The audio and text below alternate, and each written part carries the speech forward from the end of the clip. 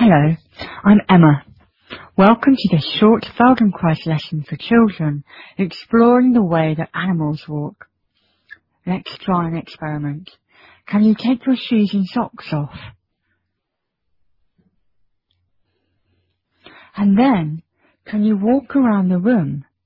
And when you're walking, can you notice how much of your feet feel the texture of the floor? Whether that's carpet or wood or whatever surface you have. Which parts of your feet feel the floor when you walk? Do you feel your toes pressing against the ground, or your heels a little more? Or do you feel the texture of the floor more on the outside edges of your feet, or the inside? Or perhaps somewhere in the middle? Can you go up onto your tippy toes like a dog and walk around the room that way? Do you notice if there's anything around your middle above your legs that you have to change in order to make that easy? Put your feet back down and walk normally again.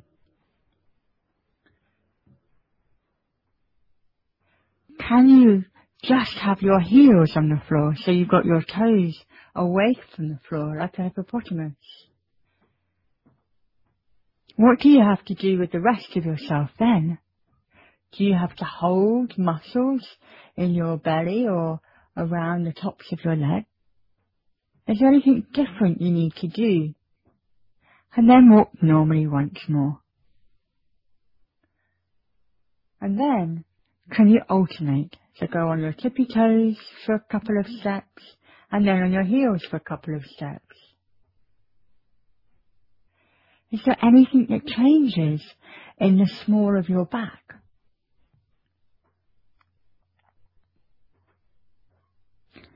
Leave that and walk normally. Then can you walk on the outside edges of your feet? What animals might walk like that, just on the outside of their feet? Can you do it on the inside as well? What do you have to change in your knees and your hips in order to change the size of your feet that you walk on? Can you feel that? And then walk normally again. As you're walking, can you look down and notice what direction do your toes point in? Do your toes point forward like a cat? Or perhaps they point a little bit outwards, more like a duck? Or do they point inwards with the heels out, more like a pigeon? Perhaps one foot is a little different to the other one. Notice what's true for you. What do your feet do? Can you put your hands on your low back, right where your pelvis is, and then walk around? Notice what moves beneath your hands. Can you change your feet so that your toes point outwards a little and walk a little bit like a duck? What kind of noise does a duck make? Can you walk and talk like a duck? What happens to your back when you walk this way? Do you feel anything different next to your hands? Does the ground feel clearer or less clear? Do you wobble more or less when you walk like a duck? Let go of that and walk normally again for a moment.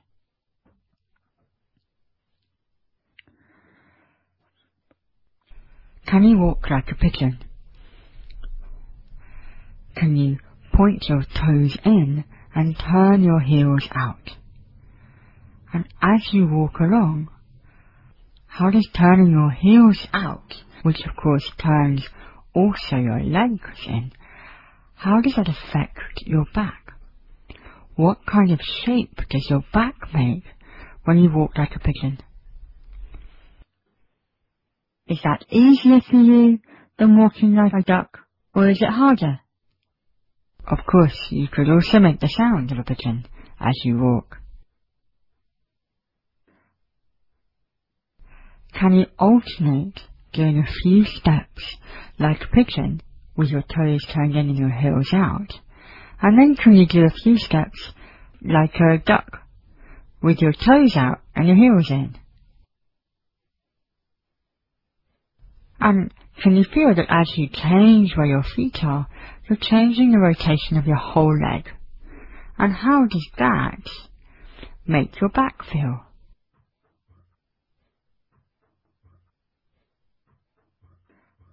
Then can you make your feet point directly in front of you and walk like a very soft old cat?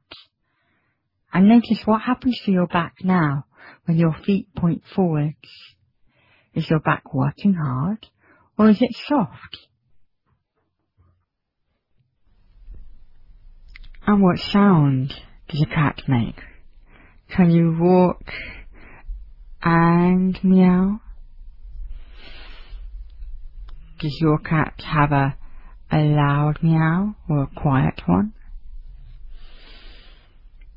How can you coordinate making a noise of a cat and walking like a cat? What other attributes does a cat have that you could add to your walking?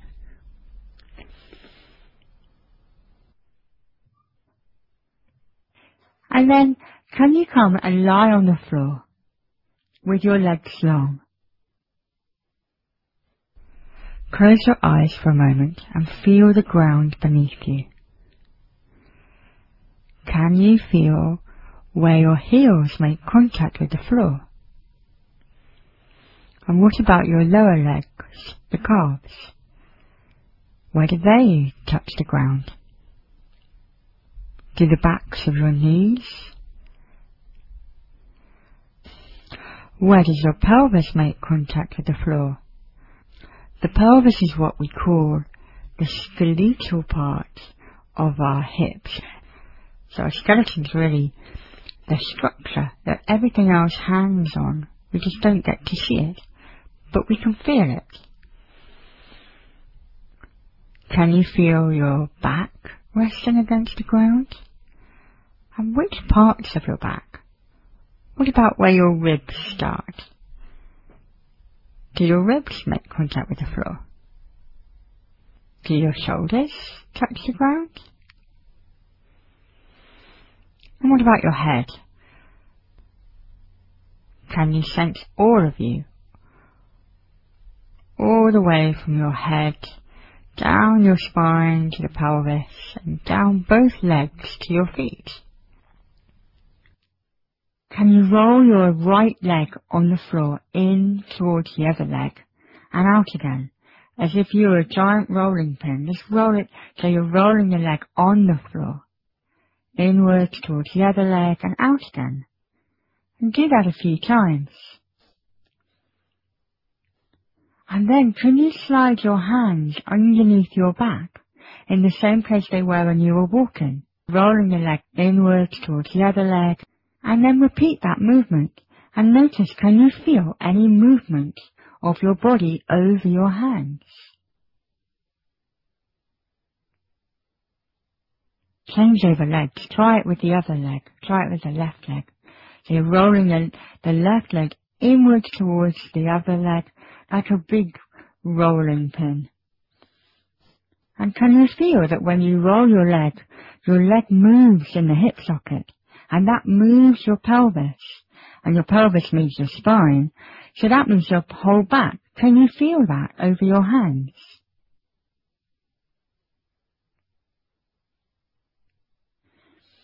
Bring your arms out and lie them down at the side of you.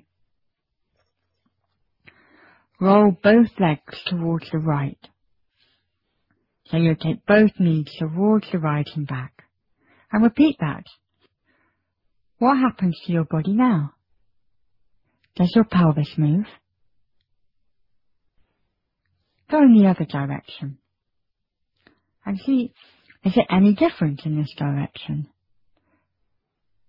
Where does your pelvis start to leave the floor? And how much of your back leaves the ground?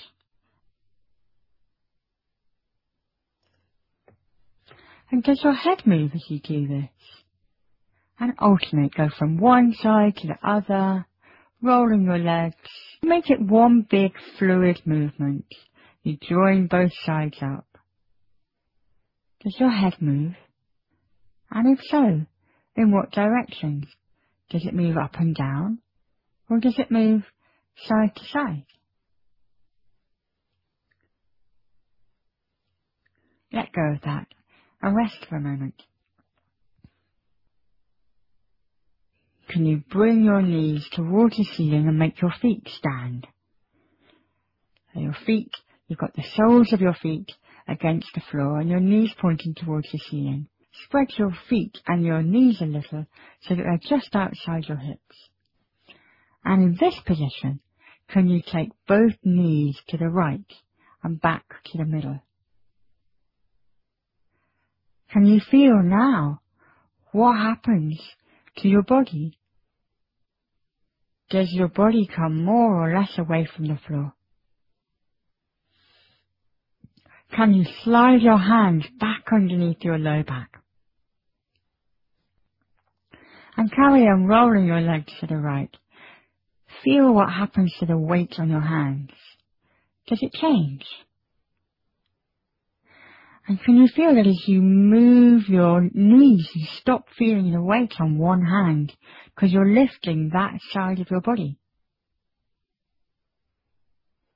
Can you do this on the other side now?